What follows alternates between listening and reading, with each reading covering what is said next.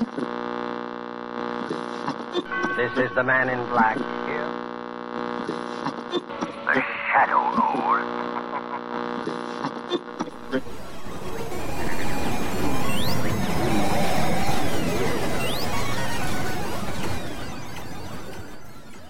She's alive! Alive!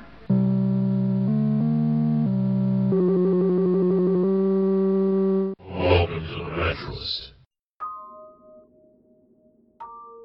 Welcome to the 2018 Retroist Halloween special. I have done these specials for a number of years, and then took a bit of a break. This year I decided to reactivate them with a very express purpose, which is to let other people tell their stories. Now, the Retroist podcast is divided generally into two sections, one very small section at the front, where I tell a story about something related to the subject matter, and then I get into the subject matter. Some people love those stories, other people fast forward through them. This podcast is for people who enjoy those stories. So on today's show, I'm not going to tell a story of my own. Instead, I'm going to introduce a couple of people who either write on the Retroist or who follow me on Twitter or Facebook, and allow them to tell stories about their Halloweens. We got a great group of people. Some of them you might know from the podcast or from the blog. Others you might be hearing for the first time. I think you'll enjoy hearing from them. So without further ado, let's start the show.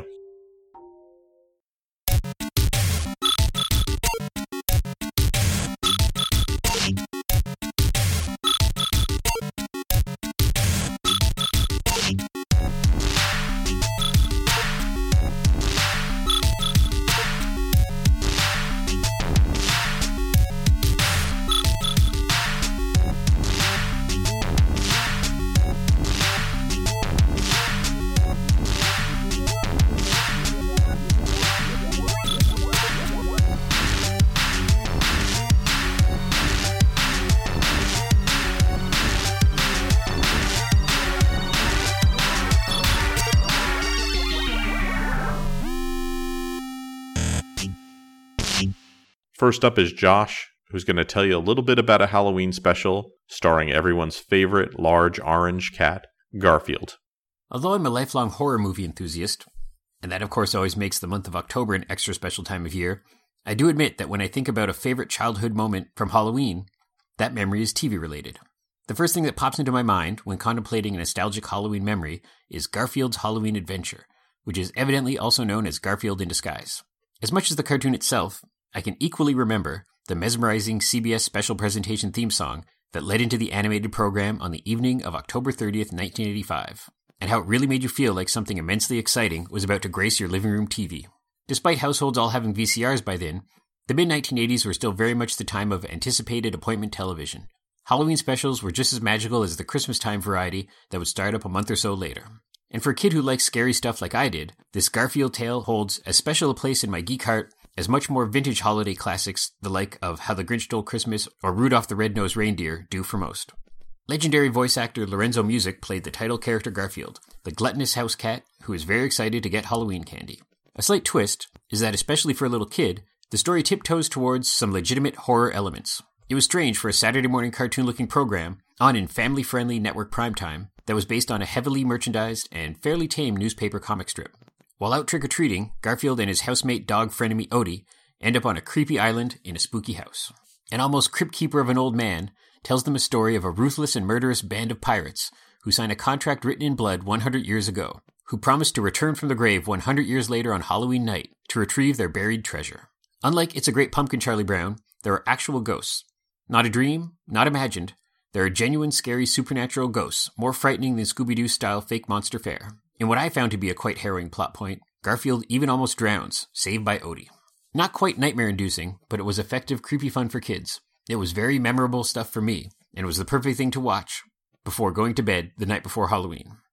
Next up is Allison. Allison's going to tell a story about how a well-decorated house can make a powerful impression to a trick-or-treater.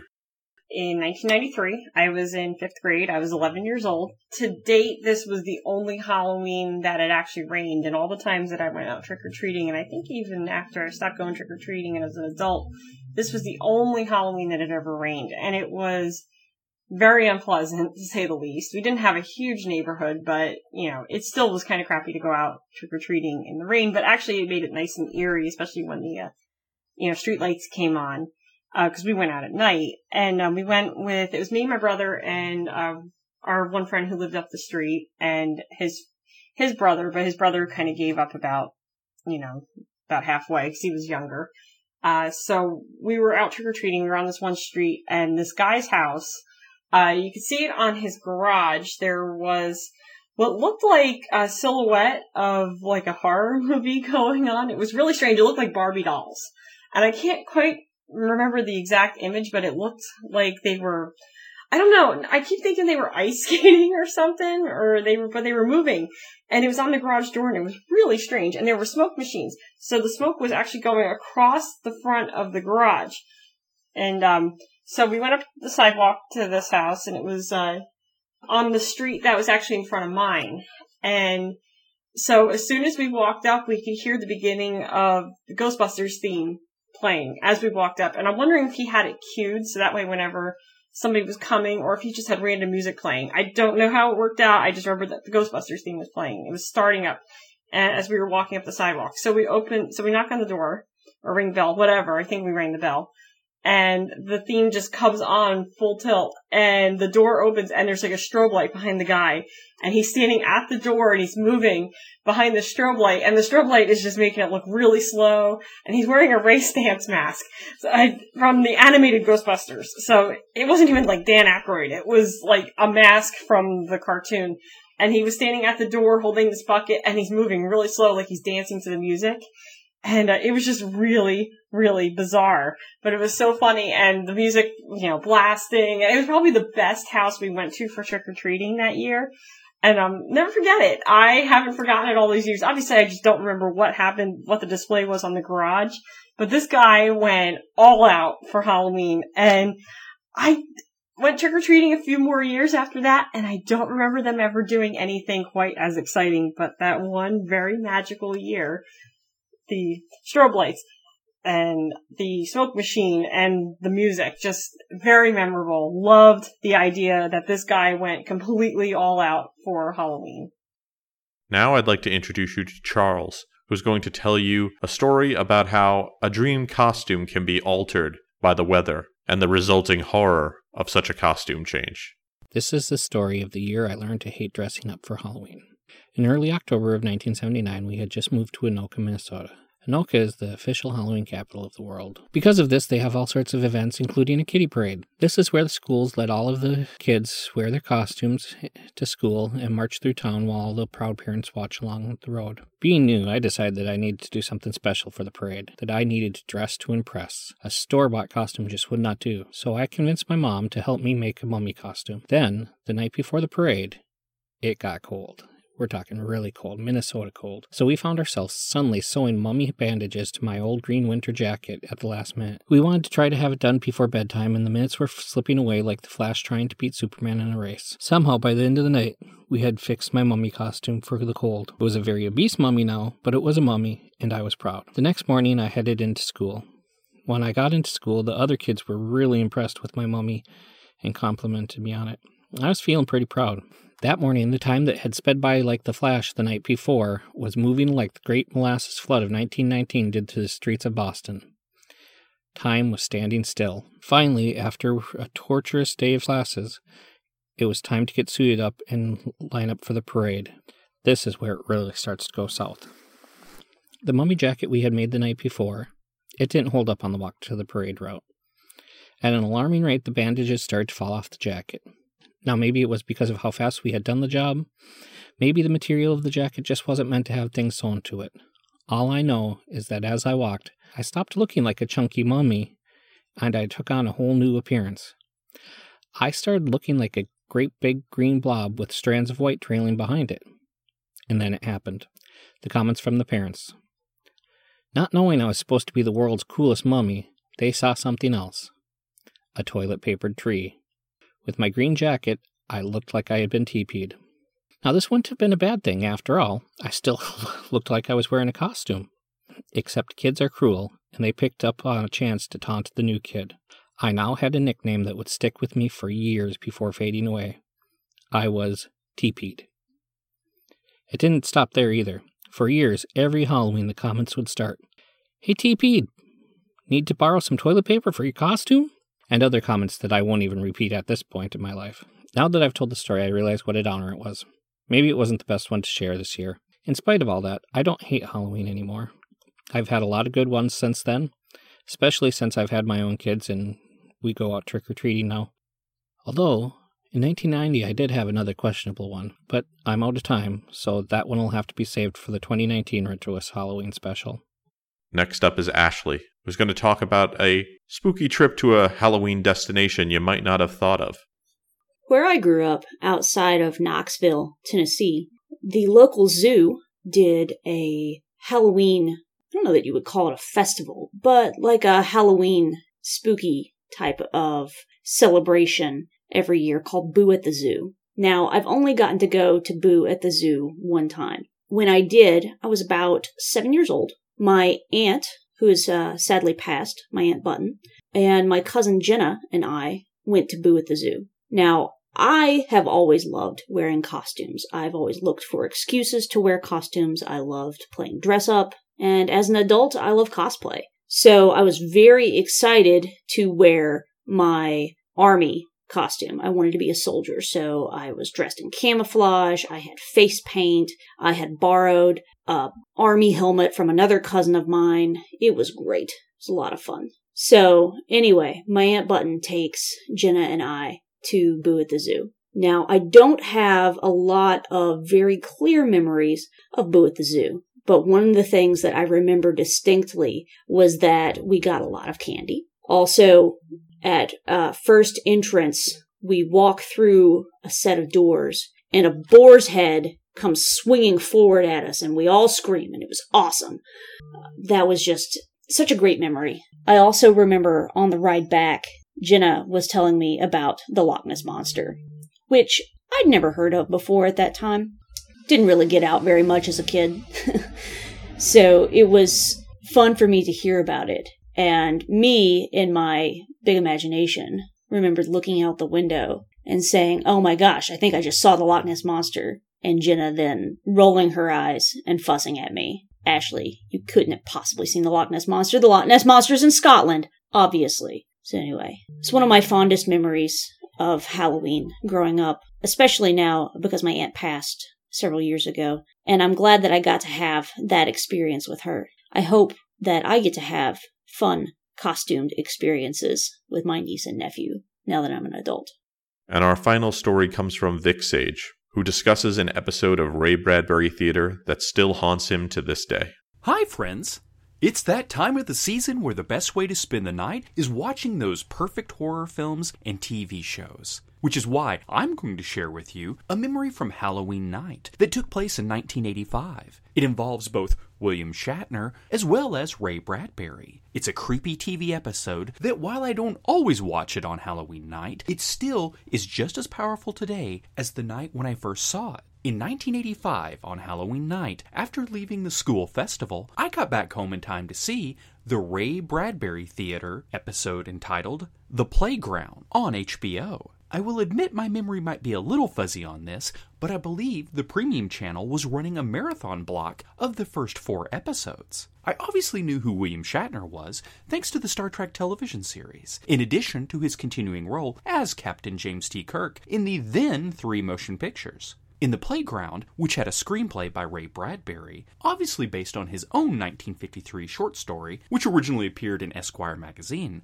Shatner plays Charles Underhill, a widowed father of a young boy named Steve. The two have Charles's sister, Carol, living with him for the time being. She's lending a hand with the raising of Steve. The woman is confounded why her brother is so passionately opposed on Steve not being allowed to play at the local playground. That reason, as we see at the beginning of the episode and throughout, is Charles was horribly bullied. So much so that he's been psychologically scarred from it, I believe. While the man decides to check the place out, to see if he's overreacting, he witnesses the kids on the playground practically de-evolve into wild animals. This is a horror story, and the playground itself, even before the supernatural elements kick in, is shown in a very threatening light. Soon, an impossible threat from the past appears. A shadowy form of a child that Charles knew named Ralph begins to call to him from the top of a slide on the playground. Charlie!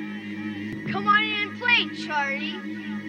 To be fair, much of the episode is presented as it could very well be just Charles imagining all of it. But by the end, however, Bradbury reveals this is indeed real. Furthermore, it shows just how much Charles loves his son. He may not be able to protect him from the threat of the playground, but he can certainly take his place. One night, as they step onto the playground, the two literally switch bodies, and we leave the episode with Ralph leading a mob of truly monster children as they punch, scratch, and claw at Charles in Steve's body on the playground.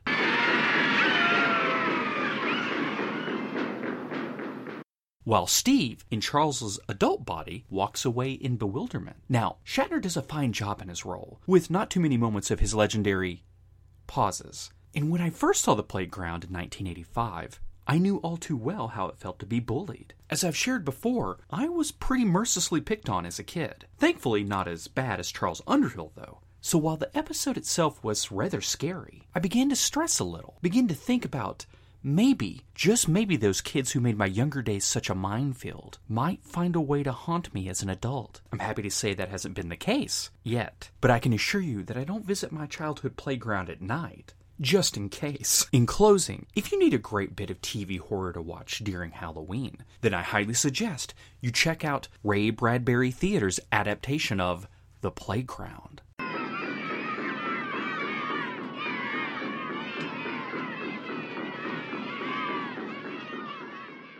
Thanks to everyone who participated in the Retroist Halloween Special 2018 edition. Halloween only comes once a year. It's a great time on the site, and I really enjoy releasing podcasts related to the Halloween season, so I'm very sad to see it go. But I'm very happy that some great people reached out to me and are willing to tell some tales and join in the storytelling. Even though a lot of what is done on the Retroist is related to a specific subject, it still comes out through the lens of the experience of the people writing it. And so I think a lot of their personality is reflected in that. And I very much encourage that behavior in writing and podcasting. So thanks again to everyone who contributed. Thanks to everyone for listening. And I hope you have a great Halloween.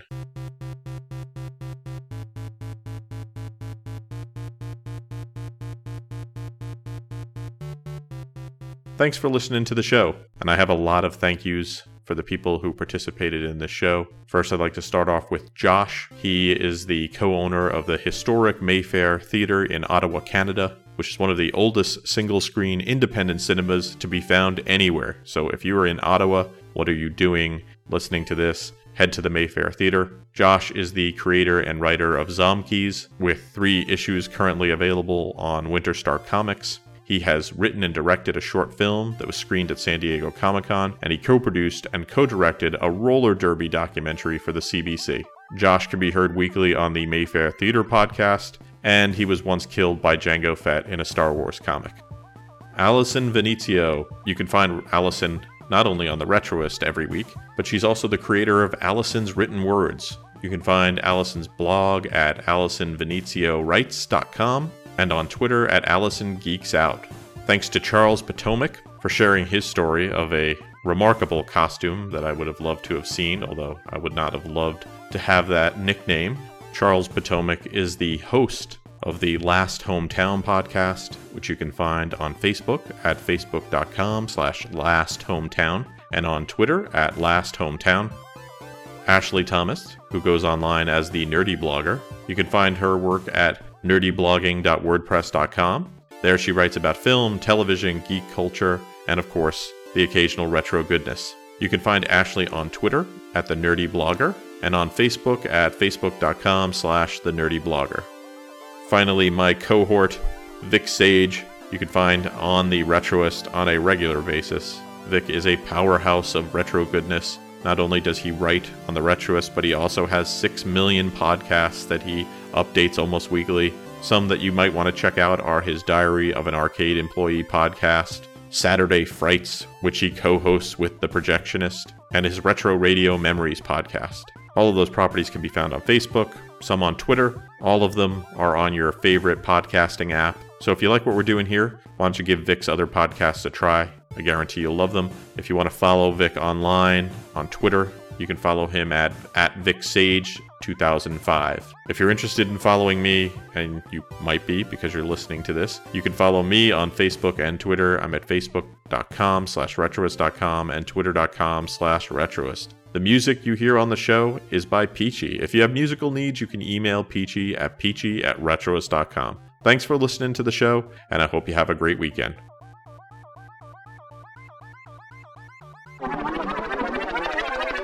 Venezio. That's a solid name. Fun to say. This has been a Retroist production. Goodbye.